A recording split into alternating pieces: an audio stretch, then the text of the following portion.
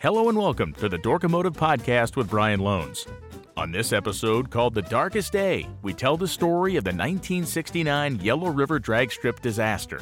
It's a story that looks at the history of drag racing, the history of unique racetrack, the history of drag strip safety, and how it all came together on one fateful day in 1969. This is the story, the complete story, of the Yellow River drag strip disaster. This episode of the Dork-O-Motive podcast is presented by BeefJerkyUnlimited.com. Made in Michigan with nationwide shipping available, Beef Jerky Unlimited cares about the jerky you eat. Small batch production means the highest quality jerky on the market and a wide variety of flavors and options to fit the full spectrum of flavor profiles you're looking for. Beef, pork, and chicken jerky are available, as well as low-carb options and more. Made with real smoke, real salt, and without adding nitrates, MSG, or preservatives. BeefJerkyUnlimited.com should be your next stop for a tasty, healthy snack. Whether it's sweet, hot, or smoky, BeefJerkyUnlimited.com has something to fit your taste. Use promotional code JERKO, that's JERKO, for a 10% discount on your next purchase. BeefJerkyUnlimited.com. They care about the jerky you eat. Use JERKO for 10% off. Total Venue Concepts is the most comprehensive racing facility service, equipment, and consulting firm in the nation. Founded and led by industry veteran and expert Kurt Johnson, the company is uniquely positioned to provide surface maintenance and preparation, equipment rentals, fabrication and sales, event and facility management consulting, racing service renovations and construction oversight, graphics and technical writing expertise, as well as trade show and event support. With a proven record of solving problems and improving track operations, racing surface preparation, and event execution, TVC should be your first call for virtually any facility need. Contact Total Venue Concepts by visiting TotalVenueConcepts.com or calling 419-677-3023. That's TotalVenueConcepts.com or 419-677-3023. On March 3, 1969, drag racing fans woke up to a strange sight. Their sport, pluggy and gritty drag racing, had made the front page of the New York Times, the largest newspaper in the country. It was not a reason to celebrate. In fact, it was reason to recoil in horror. The story reads, headline, Racing car kills 11 at drag track. Subheadline, spins off Georgia Strip at 180 miles an hour, 50 injured. By United Press International. Covington, Georgia, March 2nd. A bullet-shaped drag racer spun off the track at an outlaw drag strip today and smashed into some of the 5,000 fans at more than 150 miles an hour. 8 persons were killed and about 50 others injured. The low-slung, orange glass fiber racer was still accelerating when its driver, Houston Platt of Atlanta, a longtime drag racer, apparently lost control of the car as it crossed the finish line of the quarter-mile blacktop track. It swerved up a small earthen bank, barely missing a cluster of men standing near the finish line, and a parachute rigged to slow the car opened slightly. The chute knocked down one man and barely slowed the powerful car. It cut into hundreds of men, women, and children clustered at the finish line, split in half, and then cut down spectators like a scythe. Mr. Platt was able to walk away from the wreckage apparently unhurt. Weather had helped attract the large crowd at this small Georgia town about 30 miles southeast of Atlanta. Sheriff Henry Odom of Newton County, who listed 11 dead and estimated the injured at 50 persons, said that many of the racing fans had immediately begun bearing the injured to their cars. Quote, when I got to the track, I saw a pickup truck leaving with 5 or 6 injured in the back, the sheriff said. Ambulances from small towns in the area and from Atlanta sped to the track, which is situated outside the town. Covington's main street was blocked to all traffic except ambulances by the time the first out-of-town ambulances arrived, he said. By coincidence, Rick Lynch of Memphis, director of professional racing for the American Hot Rod Association, was at Yellow River Drag Strip when the accident occurred. Quote, the track at Yellow River is an unsanctioned drag strip, he said. It's an outlaw strip, what we call tracks unsanctioned by the American Hot Rod Association and the National Hot Rod Association. End quote. He said that the track had not been sanctioned by the sport's 2 major organizations, quote, because it's unsafe, end quote. To receive a sanction, there must be protection between the cars and the spectators, he said. This track does not have it and therefore cannot qualify under any association I know about. The minimum requirement is a guardrail at least 3 feet tall between spectators and cars racing. Subtitle, driver called seasoned. The track is owned by S.R. Campbell, Jr. of Covington. He was not immediately available for comment. Mr. Lynch, who said that he had witnessed the accident, called the driver a seasoned drag race driver. Quote, he has competed in speeds in excess of 190 miles an hour at almost every major racetrack in the United States, end quote. He said that organizations such as his have been unable to stop the spread of outlaw tracks. Quote, "There's nothing we can do," he added. Quote, "It's up to the Georgia legislature." End quote. Drag racing has widespread appeal in the South and much of the rest of the nation. Such races usually pit two cars at a time over a quarter-mile dirt or paved surface. Sometimes the cars race each other, and sometimes they race the clock for fastest times to cover the quarter mile. No drag strip safety legislation has been offered in Georgia in recent years. Several legislators said today that they would offer such legislation. Subtitle, 9 victims identified. Sheriff Odom identified 9 of the 11 dead as Jim Breenlove of Lawrenceville, Frank Wessinger of Bowdoin, Ronald Jordan of Kennesaw, Jeff Watkins of Decatur, Harold Ruffner of East Atlanta, Edward Loftus of Marion, N.C. Kenneth Atkins of Graham, Alabama, Dolly Harrison of Atlanta, and James Richard Bonner, a 4-year-old of Greensboro. Most of the victims came from small towns in the Covington area. 2 of them, a teenage boy and girl, were not identified immediately. Parents and other relatives poured into the small town when news of the accident spread. Emergency rooms and hospitals throughout the area were reportedly filled with the injured, many of whom required only minor treatment. Most of the injured were treated and released. 10 persons were admitted to 4 hospitals. At least 5 of them were in critical condition. Another spectator at the track, Bernard Nagy, an artist and freelance photographer for European magazines, said that the orange dragster, known in racing circles as a funny car because of its odd elongated shape, had been approaching 180 to 200 miles an hour when it veered off the track. Quote, "I was just shooting," he said. "I moved the camera just as the car went by. Suddenly, the car swerved off to the right side and hit the earthen barrier. It missed 5 or 6 men standing there, and then its parachute came partly open." Quote, "I heard a lot of screaming. I saw one father holding a small child and yelling, 'Get me a doctor.' People were just crazy. I saw 10 or 12 bodies." End quote. 11 people have been killed, dozens hospitalized, and thousands traumatized by the events at a small, outlaw, backwater drag strip in Georgia almost no one in the country knew existed the day before. By the time it was all said and done, 12 people would be dead. Untold others had lifelong injuries. A drag racer's life was in shambles. A track was closed. Millions of dollars in lawsuits were filed, and the sport of drag racing would change in some ways forever. This is a story of evolution. A story of decisions, a story of a sport on the rise, a promoter on the take, and how the greatest event ever staged at a little racetrack in Georgia would be the undoing of that facility and so many others. This is the story of the Yellow River drag strip disaster of March 2nd, 1969. I have to come out and say this right off the top. This is the story of the worst day in drag racing history. There have been many historically bad days in auto racing over the course of time, from the 1955 Le Mans disaster, the 1957 tragedy at the Mille Miglia, the 1961 Monza calamity, and yes, this abject and horrible situation at the Yellow River drag strip in Georgia. So many times, people tell this story with only the depth of the headline, which for many may be enough, but the real depth and breadth of Yellow River doesn't come from just the headline. The real depth and breadth comes from understanding the history of the track, how it came to be known, and then the after effect of this nightmare that could have, and sometimes did, have a disastrous effect on drag racing and some of its facilities. So this story doesn't begin on March 2nd, 1969. It begins a decade before that when advertisements began showing up in Atlanta newspapers for a place called Yellow River Drag Strip. The track was located 4 miles west of Covington, Georgia on Route 278, and it was, like virtually every place drag racing took place in the 50s, nothing much more than a piece of asphalt that ran to nowhere with some dusty pits. And even that description may be generous. 38 feet wide and barely 2,800 feet long, no matter how you measure it, this was a place that 1950s drag racers embraced and saw really as the industry standard. By 1960, the sport of drag racing had taken incredible root in the South, and Atlanta was no exception.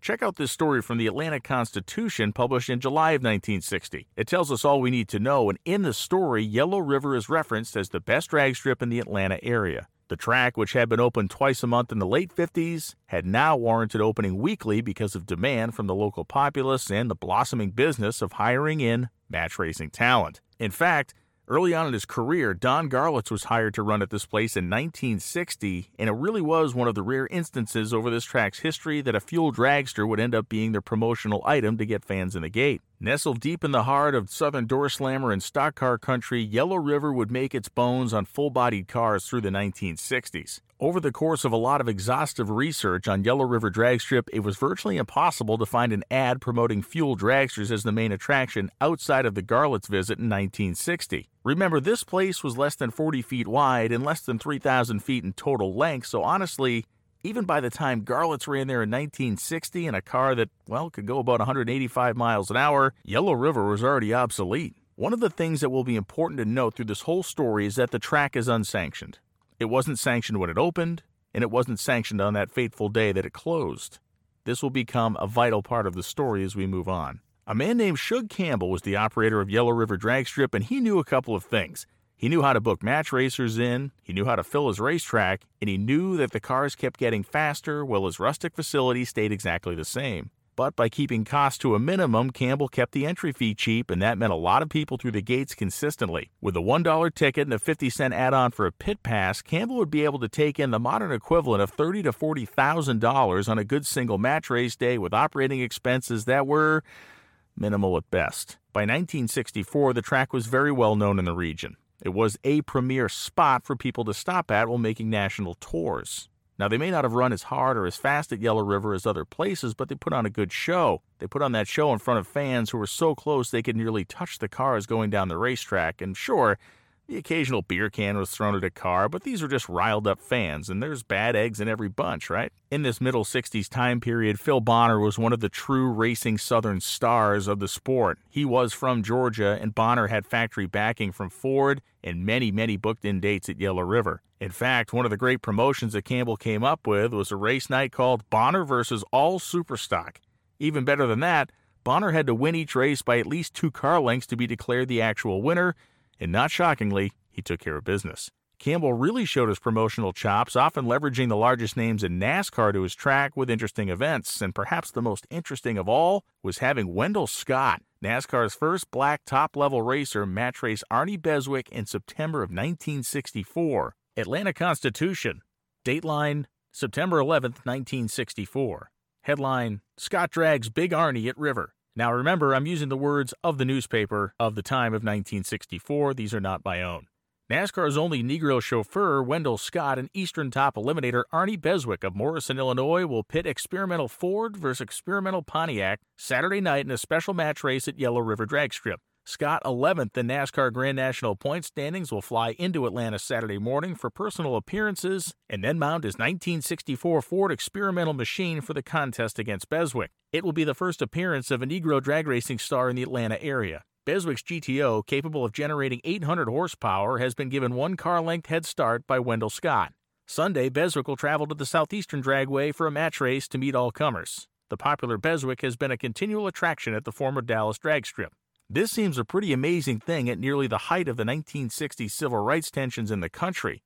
Phil Bonner was to provide the car for Scott, and Beswick was to show up with his own Pontiac. Campbell always managed to make a big scene at his track whenever the NASCAR names were in town to race at Atlanta International Raceway. In fact, in 1966, he ran a promotion that paid anybody who could beat Richard Petty on the drag strip $1,000. This from the March 23, 1966 Atlanta Constitution. Headline, Yellow River sets big show.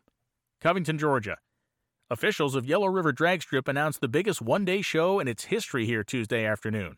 The program, featuring NASCAR's ever-popular Richard Petty, is scheduled for May 1st. A total prize of $1,000 awaits any person who can beat Petty in the best 2 out of 3 matches, according to strip owner S.R. Campbell.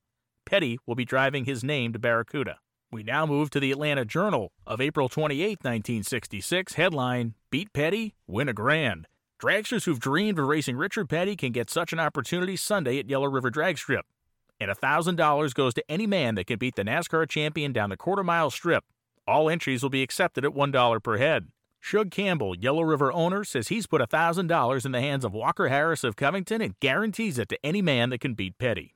That moment was billed as the largest single event in the history of the track at that point. In 1966, Richard Petty was one of the greatest stars of American racing, and the place was packed to the gills when he was in the house.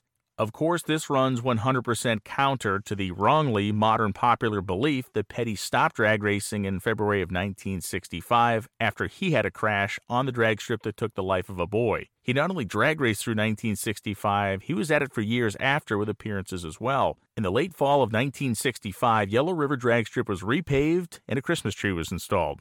These were large improvements, but the track still had little in the way for amenities. There were still no walls, and when the place was full, a near riotous feeling permeated the entire racetrack. 1966 would be a banner year for the facility. Outside of the Petty promotion, Dick Landy and a regular cast of match racing mavens came through the track with regularity. Atlanta Journal, September 20th, 1966, headline, Landy at Yellow River. Dick Landy, considered the #1 dragster on the West Coast, makes his Deep South debut October 2nd at Yellow River Drag Strip in a double match feature race. Also scheduled to match times against each other are Dino Don Nicholson and Arnie Beswick. Landy goes against Phil Bonner. Quote, "I'm looking forward to my Atlanta run," Landy said Monday, and especially running against Bonner's long-nosed Mustang. While that race will certainly demand much attention, it's the Nicholson-Beswick duel that is expected to burn up the track. Nicholson and Beswick have long been Yellow River favorites, and Beswick owns 3 straight victories over Nicholson. Dino Don recently set the world record for so-called funny cars at Motor City Dragway in Detroit, Michigan. Competing against John Dallifer, he pushed his Comet Eliminator to an 8:16 elapsed time at 174.41 miles per hour. Bonner's appearance in the long-nosed car will be the first in the South. Their car is getting faster, the track seemingly getting more narrow as the speeds increased, the distance to the end seeming to shorten up as well. In fact, this issue became so obvious that the distance of the finish line was reduced at Yellow River Drag Strip from the quarter mile to 1,000 feet in 1966. Dino Don Nicholson was a regular at the racetrack, and in 1966 he had set the funny car record at 8:16 at 174 at Detroit Dragway in early September. Just a couple weeks later, he came to Yellow River running a 7:35 at 1,000 feet, meaning he had his foot plowed to the floor, and he had, like so many others that raced at this track, guts for days.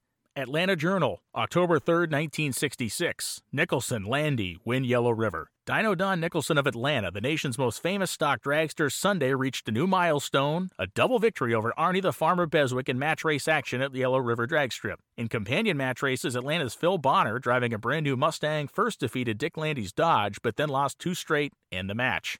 A crowd of more than 5,000 watched the hot duels, some of the most sensational ever staged on Georgia or Deep South dragways. Coming to the line for what proved to be the final run, both Nicholson's Comet and Beswick's fuel-injected Pontiac screamed off together, wheels raised high. Nicholson nosed ahead, but just before Dino Don went through the trap, here came Beswick roaring alongside. Nicholson the winner by a bumper sticker margin. Nicholson's time, respective, 7.35 and 7.40 seconds for the 3/16 mile.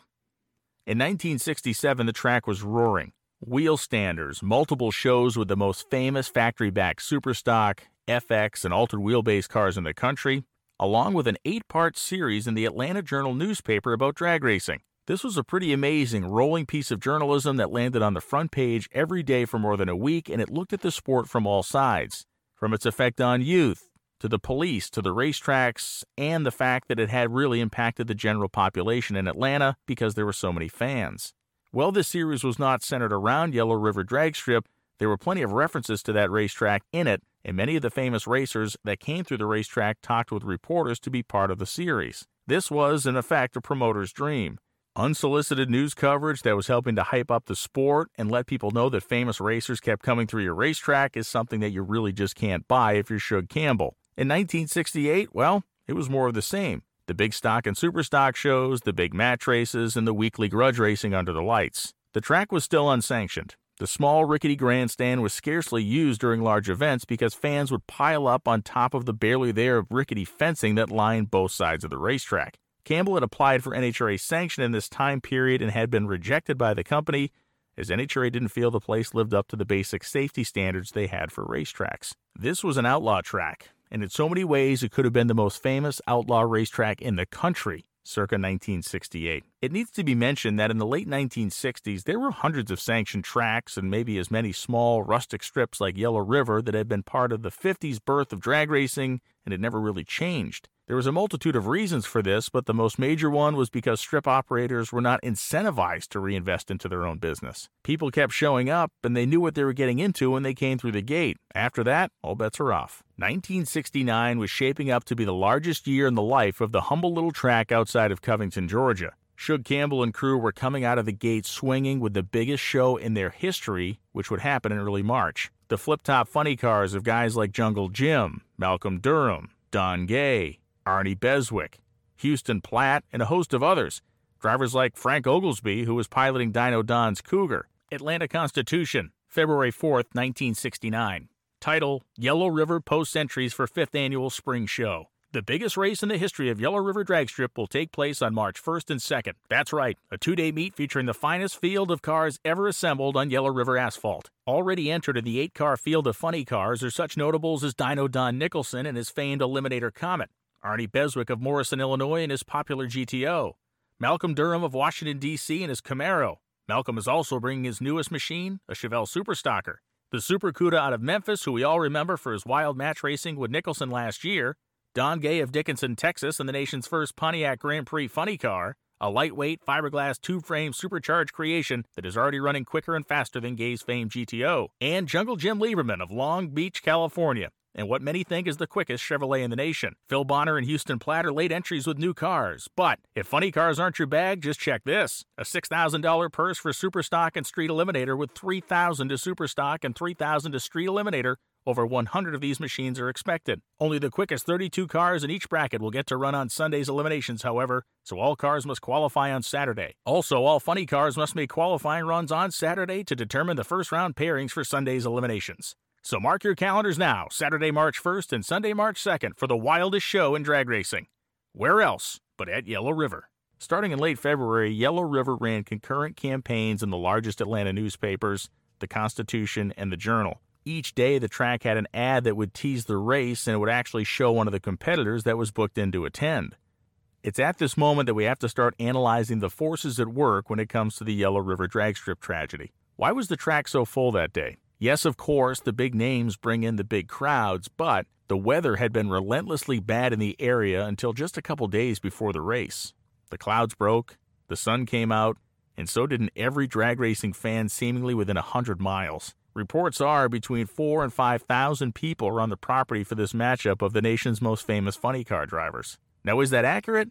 Who knows? But what is accurate is that the place was so full and the fans so rowdy, track officials were regularly riding up and down the drag strip to move people back, basically getting them off the physical surface where their cars were. The announcer was begging all day, and the incessant patrols up and down the sides of the drag strip to keep the fans back would happen all day long between pairs of cars. Fans would randomly hop the fence and run across the track.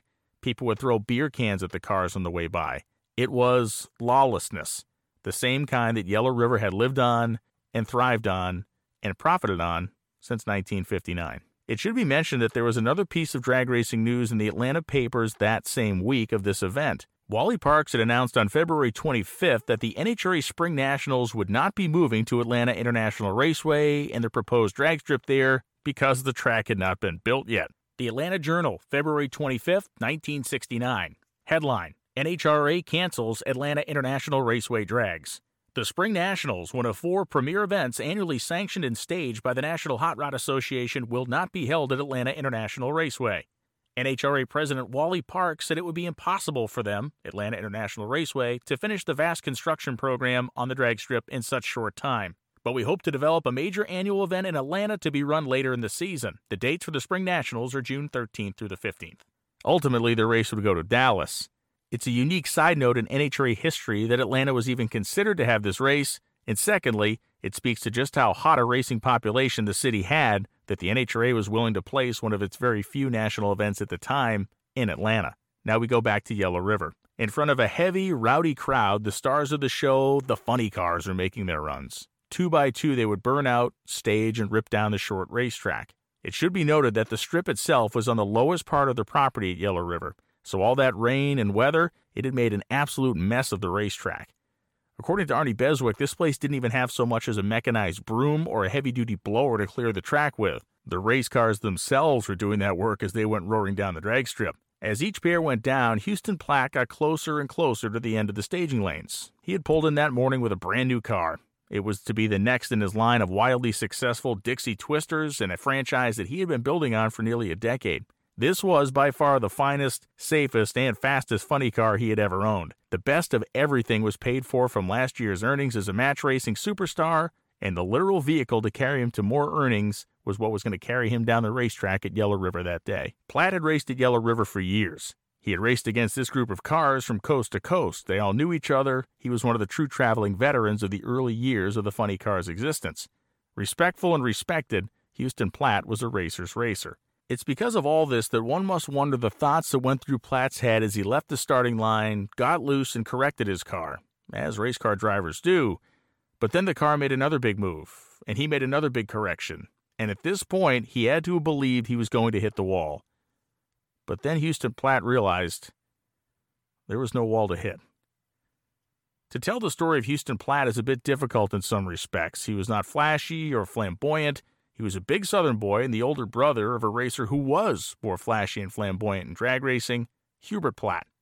Hubert had never met a camera he didn't like, was always fast with a story, and loved to tell the world the tale of the AFX Falcon he had built in his basement garage and then had to disassemble and carry outside piece by piece to reassemble. Houston, on the other hand, he let his cars do the talking, oftentimes taking his brother to the cleaners on the drag strip over the course of their respective careers, which did run in great parallel through the 1960s. Houston Platt began recreationally drag racing in 1959, and then by the early 60s, he had a Biscayne which he had raced and won with. He then saved up and scraped up money to buy a used 1963 Z11 Chevy, racing through 1964 with it. He had a late-season crash and then bought a second replacement Z11 from none other than the Sox and Martin team. Keeping the Z11 engine, he bought a 1964 Chevelle, dumped the engine from the Z11 into it, and was back at it again. And while that Chevelle was cool, it would be the next Dixie Twister that would really place Houston Platt on the map. Bill Thomas, the famed race car builder and special projects guy in the West Coast, had built a small number of special Chevy 2s for the Chevrolet company. They came off the line as convertibles, but Thomas then fit them with a custom fastback roof, and they were going to be used in road racing. Before they even got the chance to hit the racetrack, the SCCA rejected them out of hand. Chevy bailed on the project and basically told Bill Thomas, well, good luck, sell what you have to make your money back, and that's exactly what he did. Houston Platt got one of these cars and turned the thing into a beastly straight-axle match basher that would hang with the best in the world. Unlike some of his contemporaries, instead of a blower, Platt went with fuel injection and really got it tuned up right. The car was able to hang with the best in the country, but ultimately was too heavy. The result of this was a 1966 Nova. Platt stripped that car to its bare bones, added the injected nitro-burning engine, and eventually was declared the quickest naturally aspirated car in the world by Drag News. The 66 could reel off 8-second runs with consistency with no supercharger.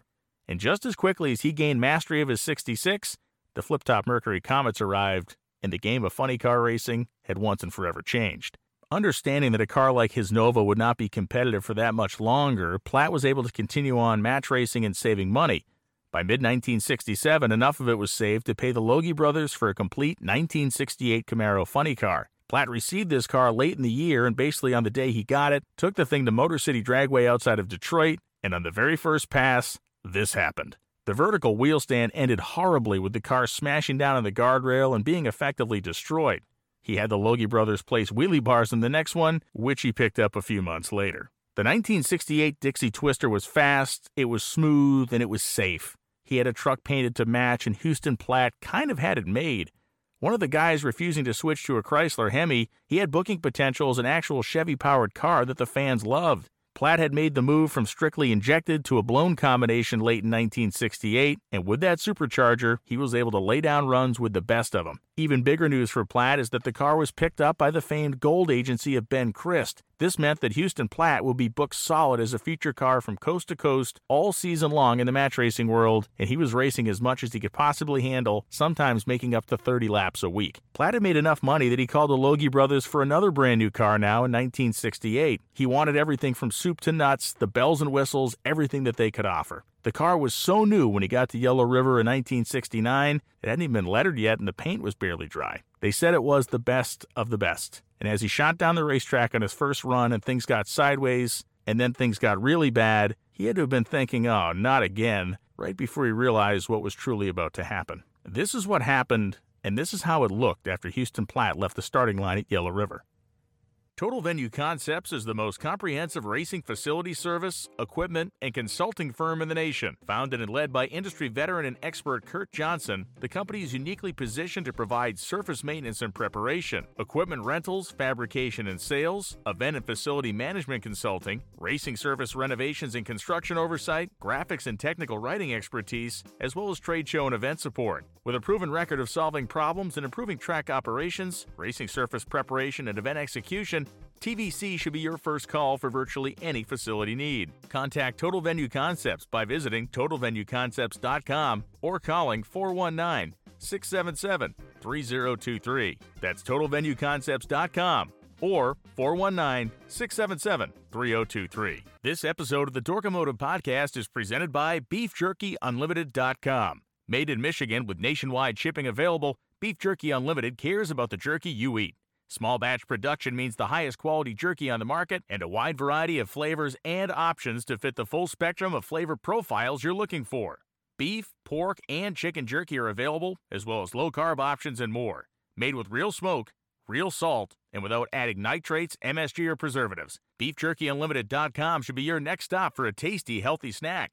Whether it's sweet, hot, or smoky, BeefJerkyUnlimited.com has something to fit your taste. Use promotional code JERKO, that's JERKO, for a 10% discount on your next purchase. BeefJerkyUnlimited.com. They care about the jerky you eat. Use JERKO for 10% off. This incredible 8mm footage was shot by a fan, but then shown nationally on an NBC show called First Tuesday. Now, this was a news magazine that was designed to be a competitor of 60 Minutes. Yes, the footage is herky-jerky, strange, but it shows the car heading off the racetrack, up the banking, and straight into the heart of the crowd. It shows glimpses of Platt and the bare chassis trying to get out of the car, and it captures just a moment of a scene that looked like a war zone. Atlanta Constitution, March 3rd, 1969, page 7. Headline, Track was bloody, DeKalb Youth says. Written by Bob Hurt. Quote, the blood. That's what I remember. It seems like the whole track was covered in blood. End quote. That was how Mike Wade, a 16-year-old DeKalb County high school student, described the aftermath of the Yellow River dragstrip tragedy Sunday that claimed 11 lives and injured numerous other spectators. Moments before Houston Platt gunned the engine of his high-powered funny car for his race with another vehicle, Mike said track officials switched on their public address system for an announcement. Quote, they told people along the fence to stand back, Mike called. Quote, it was too dangerous down there. Quote, some people listened and moved back, some people didn't. Mike was one of several thousand spectators who turned out in the pleasant weather for the races at the track near Covington, about 30 miles southeast of Atlanta. He said he was one of the, quote, lucky ones. He was standing near the starting line, almost a quarter of a mile from the spot where Platt's dragster smashed into the fence. The race began normally, the youth said, and he could see the cars rearing up down near the 180-mile-an-hour top speed as they neared the finish line. Wade was standing on a small hill watching Platt's unlimited class racer when the fiberglass car began to slide sideways toward the crowd control fence. Platt deployed his drag parachute in a desperate attempt to slow the car down and pull it back in line, but instead it whipped hard to the right and ran over a small ditch. Quote, it sailed up in the air, Mike said, and clipped the track electrical lines, then it smashed into the fence sideways. The DeKalb teenager said the, quote, seemed to be hooked to the fence, just sliding down and hitting people, end quote. He saw bodies tossed into the air like, quote, bowling pins. It was mostly the people standing directly against the fence who were hit. The waist-high chain-link fence was designed to hold back crowds, not serve as a crash railing. The car tore down more than recalled, and it was too dangerous all along that distance, said Mike. After the wreck, the crowds closed in, Wade said. Many acted like a bunch of crazy fools, packing around the line of victims and slowing rescue work. State patrolmen arrived and cleared paths for a dozen ambulances that were to come and go for more than an hour, picking up the dead and injured. Mike said he saw a small child, about 3 years old, standing with his parents in a pickup truck that had been backed up to the fence before the race. The race car crashed into it, he said, and the child was decapitated, apparently from a sheet of plexiglass that tore loose from the dragster's windshield. One man was apparently caught under the wheels of the racer and dragged almost the entire length of the wrecked portion of the fence. His body was finally torn loose from the speeding car, and his blood-soaked trousers were found hanging on the undercarriage of the wrecked drag racer. Quote, it seemed like the whole track was covered with blood, Mike said. End quote. After all these years, the accepted order of events is as follows. Platt's car left the starting line on the dirty, dusty, sandy drag strip and got loose. He straightened it out and powered down again toward the 1,000-foot finish line. Before he got there, the car got loose again and he threw the parachutes out. As all of this was happening, a fan had basically made his way onto the racing surface and was swept up by one of the two parachutes, killing him instantly. This also caused the car to make a violent and unexpected right-hand turn straight up an embankment into the teeming masses of fans. The dead ranged from grown men to young women and boys, even a 4-year-old. There was no real police presence at the track or any organized medical response. When the sheriff arrived, he saw pickup trucks speeding off loaded with injured people in the beds. Victims had passed due to a variety of reasons, from blunt force trauma to trampling. It was unequivocally the bleakest scene ever witnessed at a drag strip. The reporting from the event is apocalyptic. The discussions of those killed instantly and others grievously wounded are too horrible to share, but understand that this was national news. Every large paper in the country carried the stories. The Atlanta papers were front and center, and as we've seen, there was even first-hand video made by spectators. As the fans were trying to save lives and rescue victims, Houston Platt was said to be physically unharmed. In shock and stunned beyond words, he was facing a scene so grim it couldn't have felt real to him. Shug Campbell announced immediately in the aftermath of this disaster that there would never be another race at Yellow River Drag Strip. USAC, the SCCA, and NASCAR all came out with immediate statements regarding racetrack safety. Atlanta Constitution, 3 March 1969. Headline, 3 big racing groups asked tighter controls by Pat Zier. Spokesman for the 3 major racing organizations in the United States recommended Sunday night the elimination of unsanctioned tracks and drag strips and the stricter enforcement of safety procedures as a means of preventing another tragedy such as occurred at the Yellow River Drag Strip near Covington Sunday afternoon. In addition, all 3 said it was highly unlikely that anything as disastrous as the Yellow River tragedy could occur on tracks approved by their groups. The 3 were Jim Kaser, Director of Professional Competition for the Sports Car Club of America, Bill France Sr., President of NASCAR, and Henry Banks, Director of Competition for the United States Auto Club, known as USAC. The crash at Yellow River, in which 11 persons were killed, ranks as the worst in the history of American racing as far as can be determined. Dave Talixon of Atlanta, a member of the competition committee of the SCCA and official spokesman for Kaser, said that Kaser commented he, quote, could not visualize anything like that Yellow River incident happening in our sport. Quote, it further emphasizes the operations outside of the framework of organized racing are dangerous and should be stopped. End quote. The Yellow River Drag Strip was not sanctioned by either the National Hot Rod Association or the American Hot Rod Association, the sport's 2 major governing bodies. The NHRA was contacted but wasn't available for immediate contact. There was an interesting plot twist with this story, though. AHRA executive Rick Lynch was on the property that day, described as, quote, coincidentally by the New York Times. I think there was more to it, but he made statements to the news disavowing outlaw, unsanctioned tracks and their lack of safety. This track also lacks something very important: insurance. Within days of the tragedy, the news reporting began to expand, specifically in the Southeast. There were stories of the physical track investigation by politicians and officials who were trying to understand what happened, some publicly calling the facility a death trap. Atlanta Journal, 3/4/1969. Headline, Track is Death Trap, Newton Salon says. Subtitle, Drag Racer Tells His Fears for Safety of Self, Spectators, by Phil Garner. Covington, Georgia. A professional drag racer has told legislators that he fears for his safety and that of spectators each time he rams a souped-up car down substandard, quote, Mickey Mouse drag strips in the South, but does it anyway, quote, because that's the way I make my living. The manager of Yellow River Drag Strip, where 11 persons standing near the track were killed Sunday by a dragster that went out of control, admitted to legislators that 4,000 tickets were sold to the race, but the seating capacity was only 2,100 in the raceway's bleachers.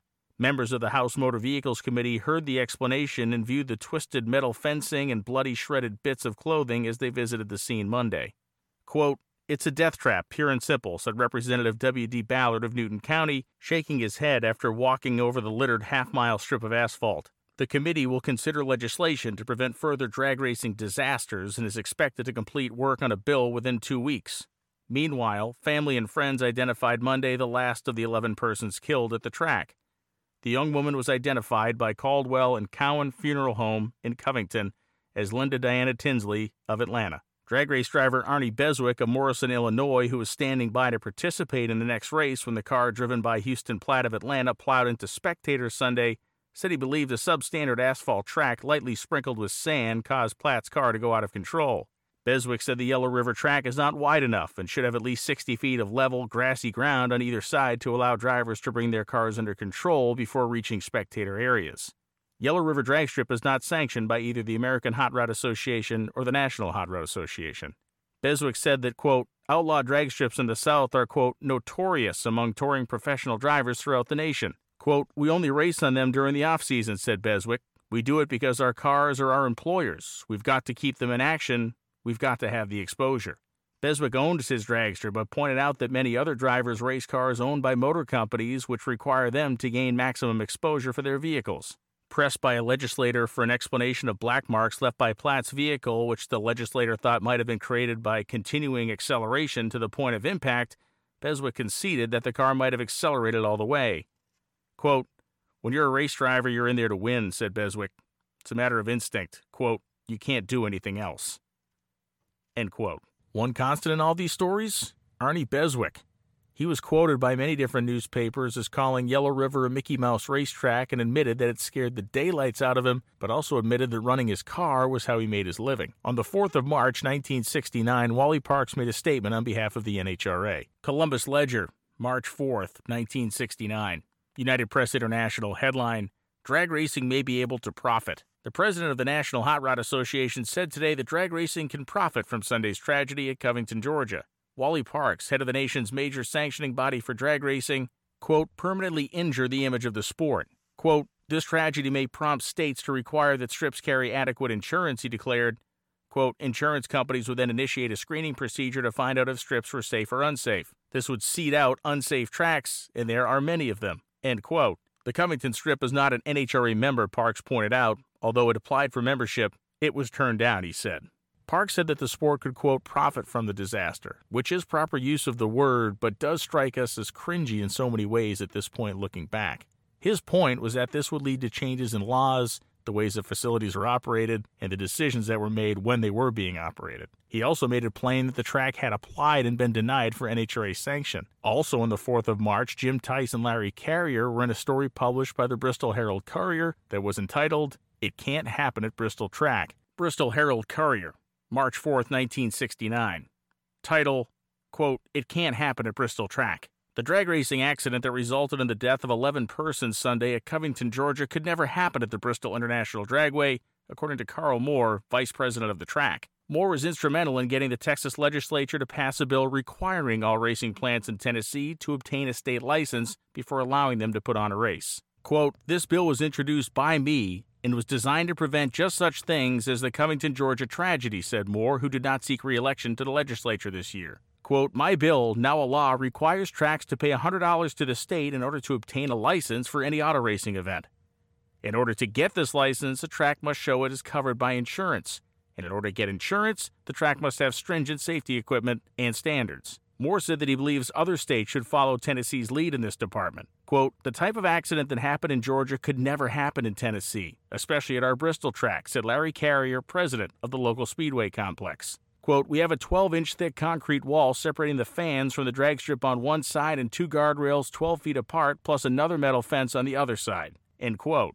They went on to explain the differences between Yellow River and the very modern, cutting-edge Bristol facility. Yes, the same Bristol that had a fence that was aligned with the left-hand side of the racetrack and allowed its fans a walkway that was basically wall height as the cars were running down the drag strip in parallel to them. Just a few days later, in the New Jersey Courier-Post, a story was published about Atco Dragway saying many of the same things about safety, modern amenities, and the stuff that Yellow River had none of. New Jersey Courier-Post, March 12, 1969.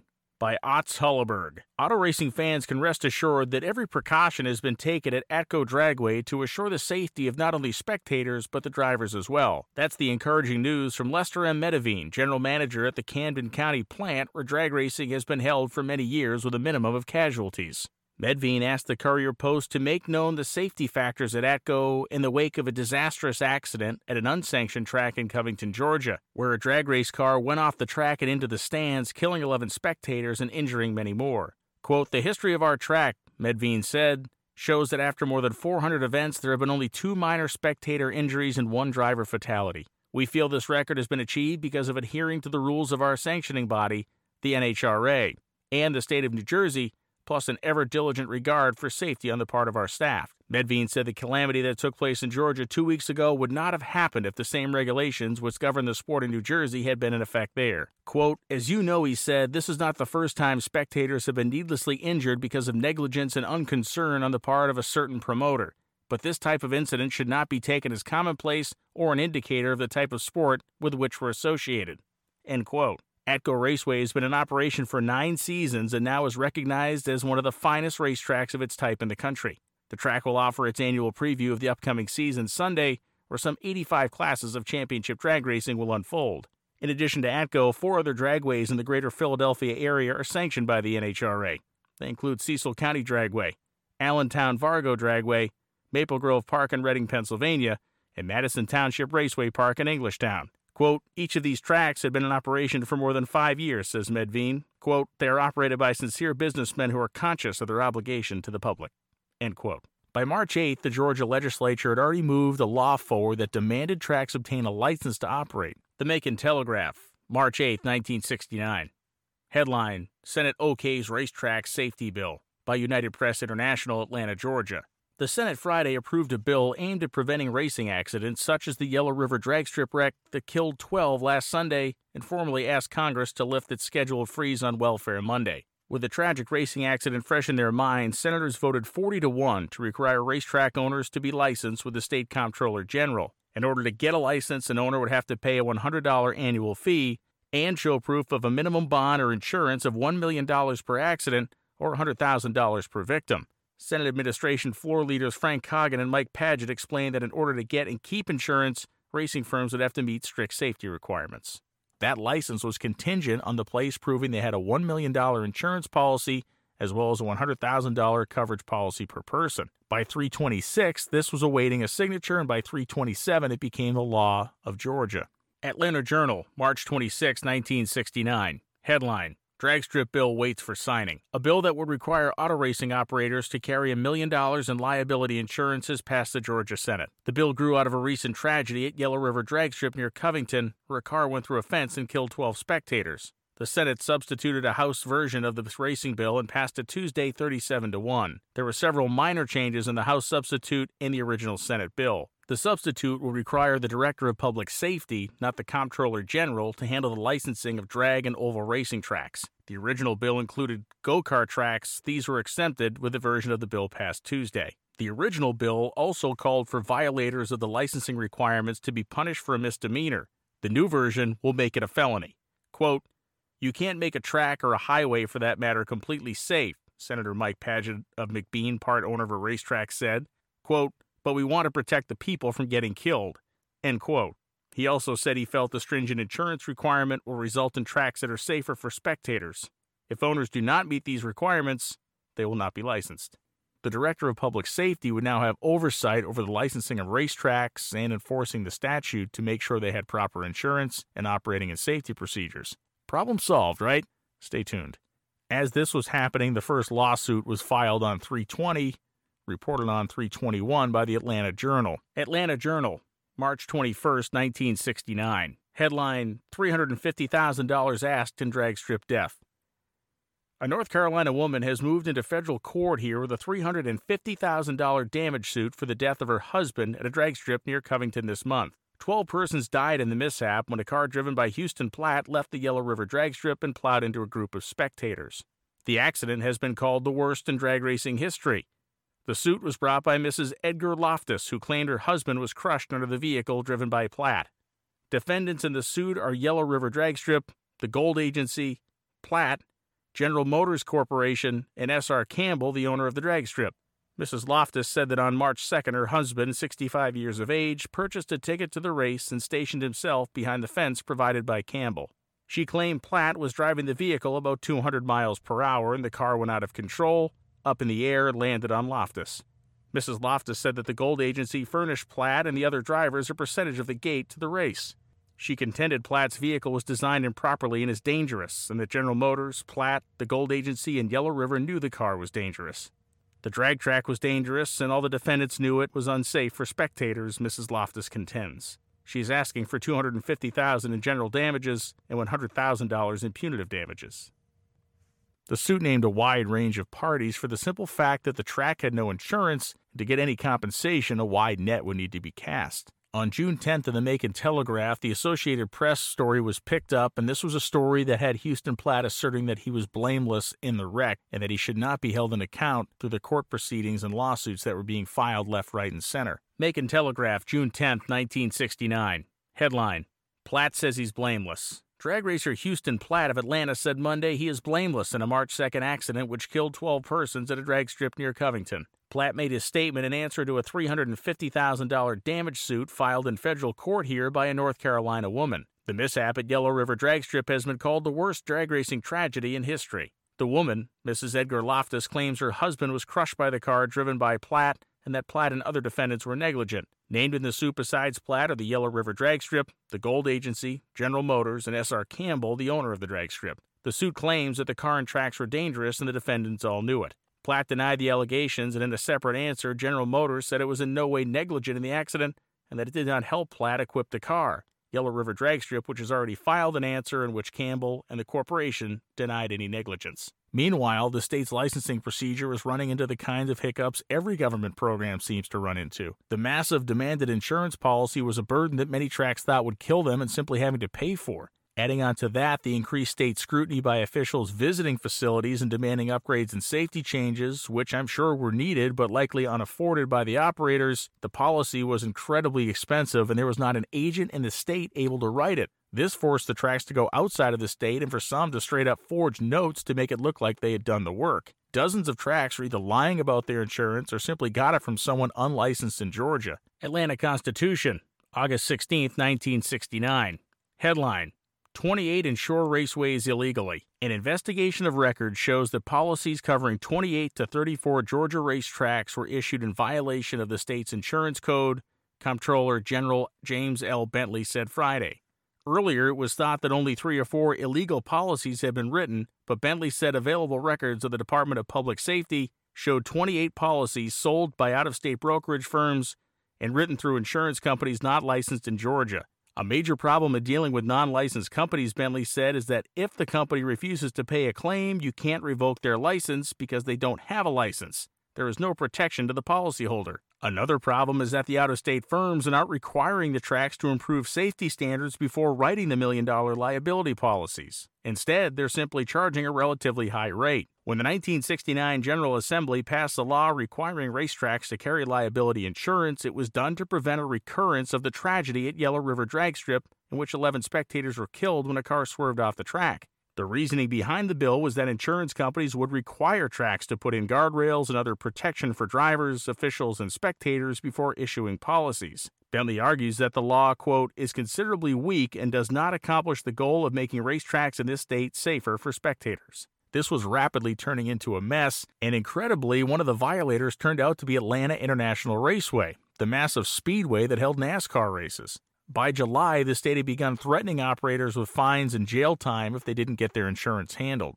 Atlanta Journal, July 15, 1969. Headline: War declared on unsafe racetracks. Written by Ron Hudspeth. Time is running out on Georgia's unsanctioned speedways and drag strips. Lieutenant Colonel Lewis G. Bell has declared war. Quote, "We've had it with them," said Bell on Monday, Deputy Director of the State Department of Safety. Bell is determined that there be no more horror like there was on the Sunday afternoon of March 2nd when a dragster screamed out of control at Yellow River Drag Strip near Covington and plowed into the crowd, killing 13 spectators and injuring 50. It's been 3 months since the Georgia legislature hurriedly passed a bill requiring track owners to carry a minimum of $1 million liability insurance, but there has been little compliance.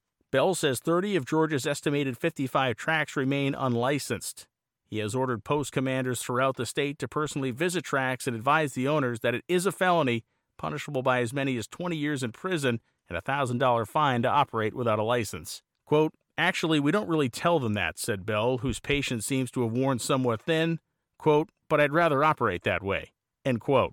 If the tracks are operating without a license and do not comply, Hall said that we will bring a case against them.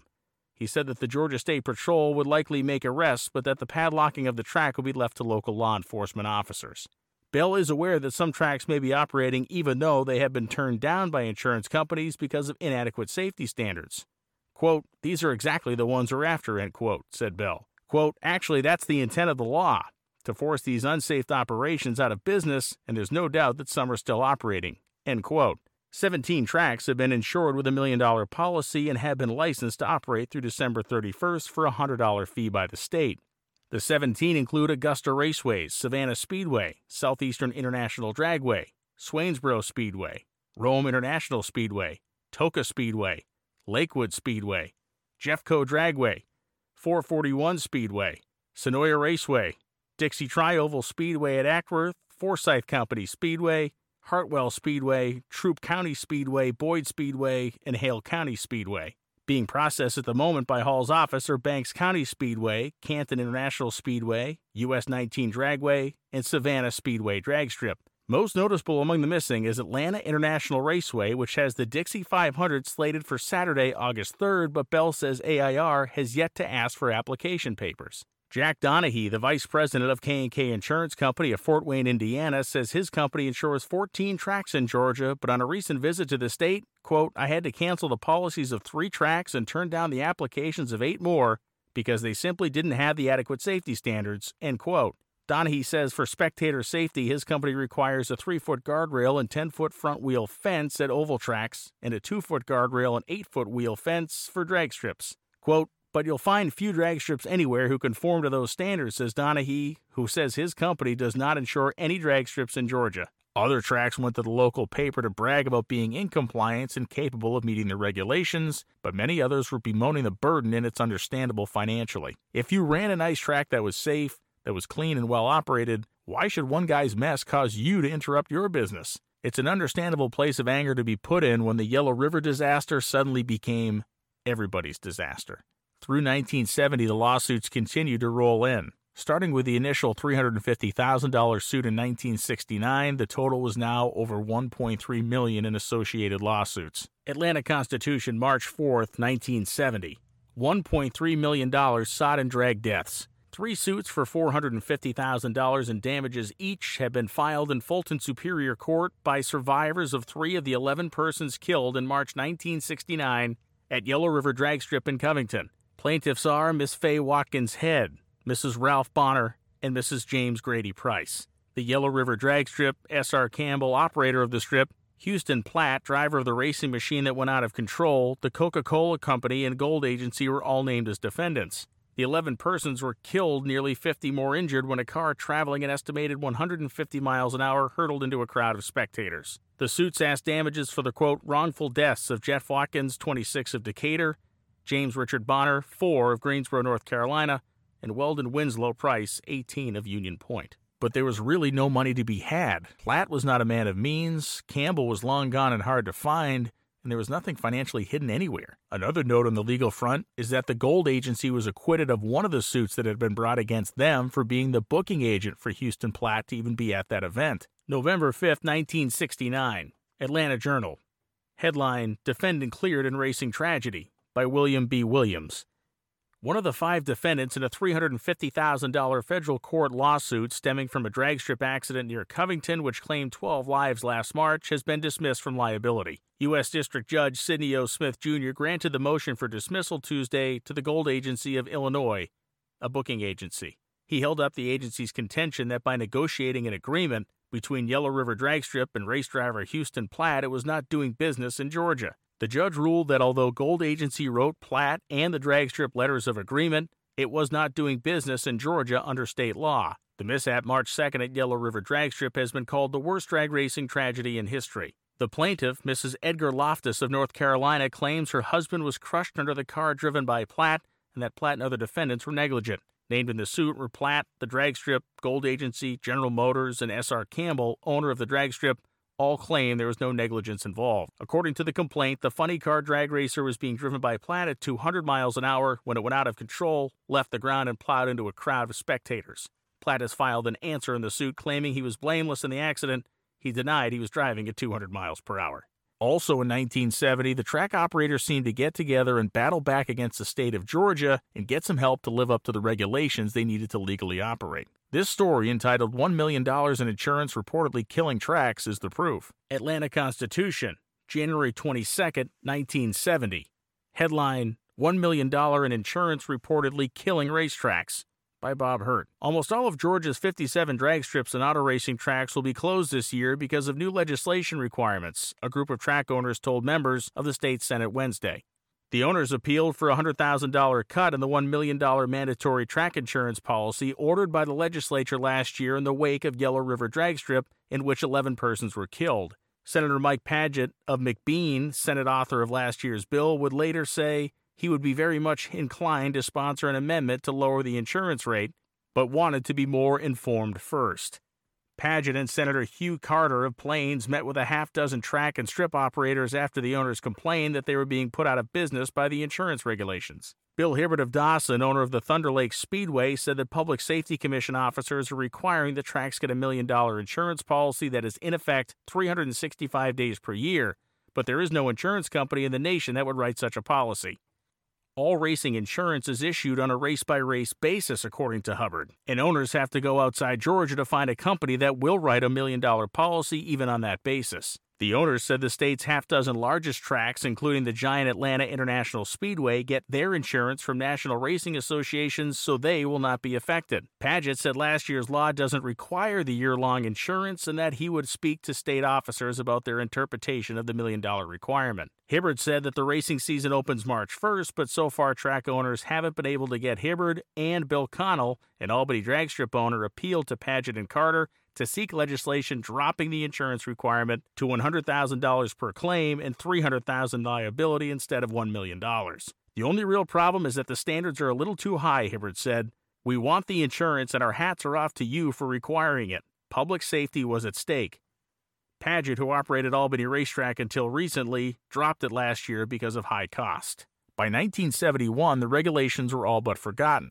The state didn't have the manpower to inspect the tracks anymore, or they lacked the wherewithal to do it, and things are seemingly right back to where they started before March 2, 1969. Atlanta Journal, February 2, 1971.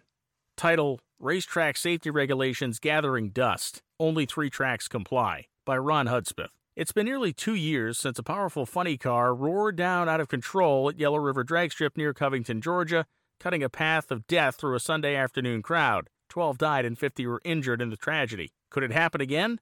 Apparently so, unless attitudes change. Despite a $1 million insurance stipulation and a 16-page document regulating racetrack safety in the state, barnyard-type tracks seemingly will open their gates once more this spring. Quote, I know one drag strip that'll be operating again this year where their spectators actually sit on the guardrail and watch the racing, says one veteran racing observer. How can it be such a situation that exists in a state once suffering the horror of Yellow River? Apathy mostly. Racetrack safety appears to be popular only immediately after such tragedies or when politically desirable.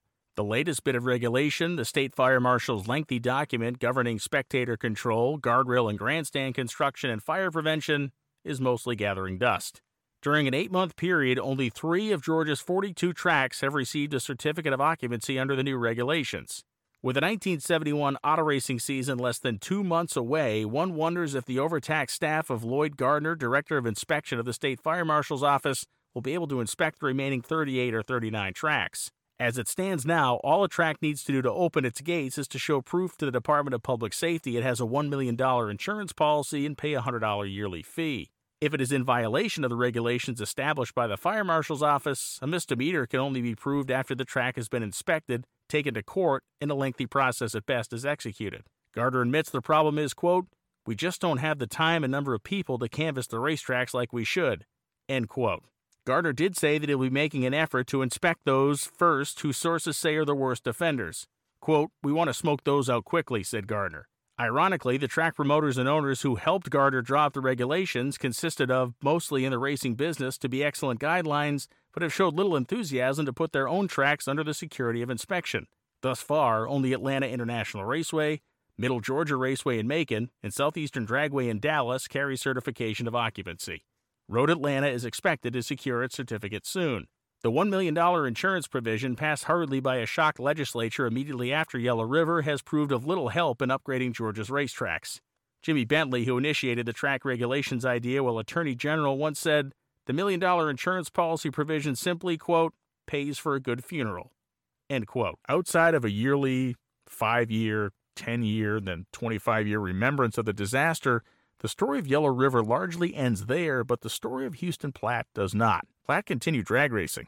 After taking a month or so off in 1969, he got back into a Dodge Dart to run the rest of the season with, and then commissioned the construction of a new Camaro that would be his final Dixie Twister. Platt raced that car all the way through 1971 before retiring from the sport, and not simply retiring, but blocking it completely out of his life.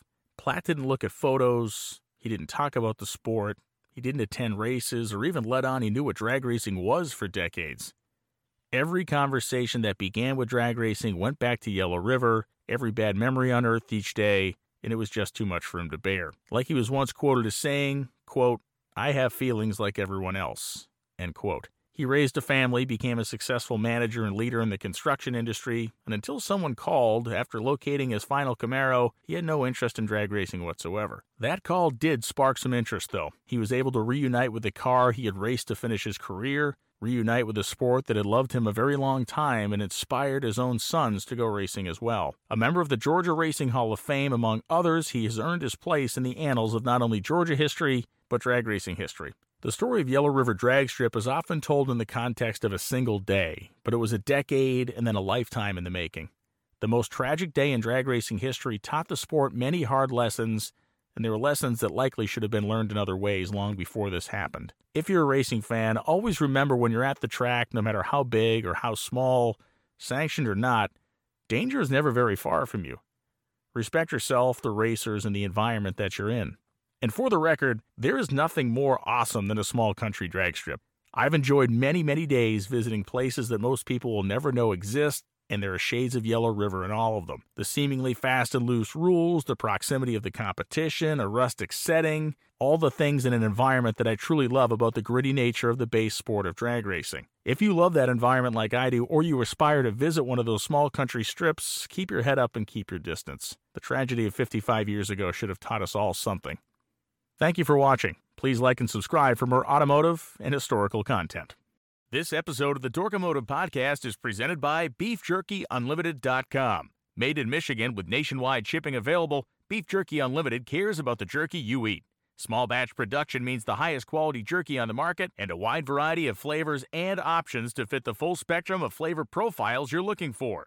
Beef, pork, and chicken jerky are available, as well as low-carb options and more. Made with real smoke, real salt, and without adding nitrates, MSG, or preservatives. BeefJerkyUnlimited.com should be your next stop for a tasty, healthy snack. Whether it's sweet, hot, or smoky, BeefJerkyUnlimited.com has something to fit your taste. Use promotional code JERKO, that's JERKO, for a 10% discount on your next purchase. BeefJerkyUnlimited.com. They care about the jerky you eat. Use JERKO for 10% off. This episode of the Dork-O-Motive podcast is presented by BeefJerkyUnlimited.com. Made in Michigan with nationwide shipping available, Beef Jerky Unlimited cares about the jerky you eat. Small batch production means the highest quality jerky on the market and a wide variety of flavors and options to fit the full spectrum of flavor profiles you're looking for. Beef, pork, and chicken jerky are available, as well as low-carb options and more.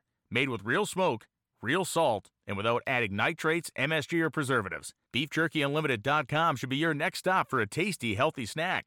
Whether it's sweet, hot, or smoky, BeefJerkyUnlimited.com has something to fit your taste. Use promotional code JERKO, that's JERKO, for a 10% discount on your next purchase. BeefJerkyUnlimited.com. They care about the jerky you eat. Use JERKO for 10% off.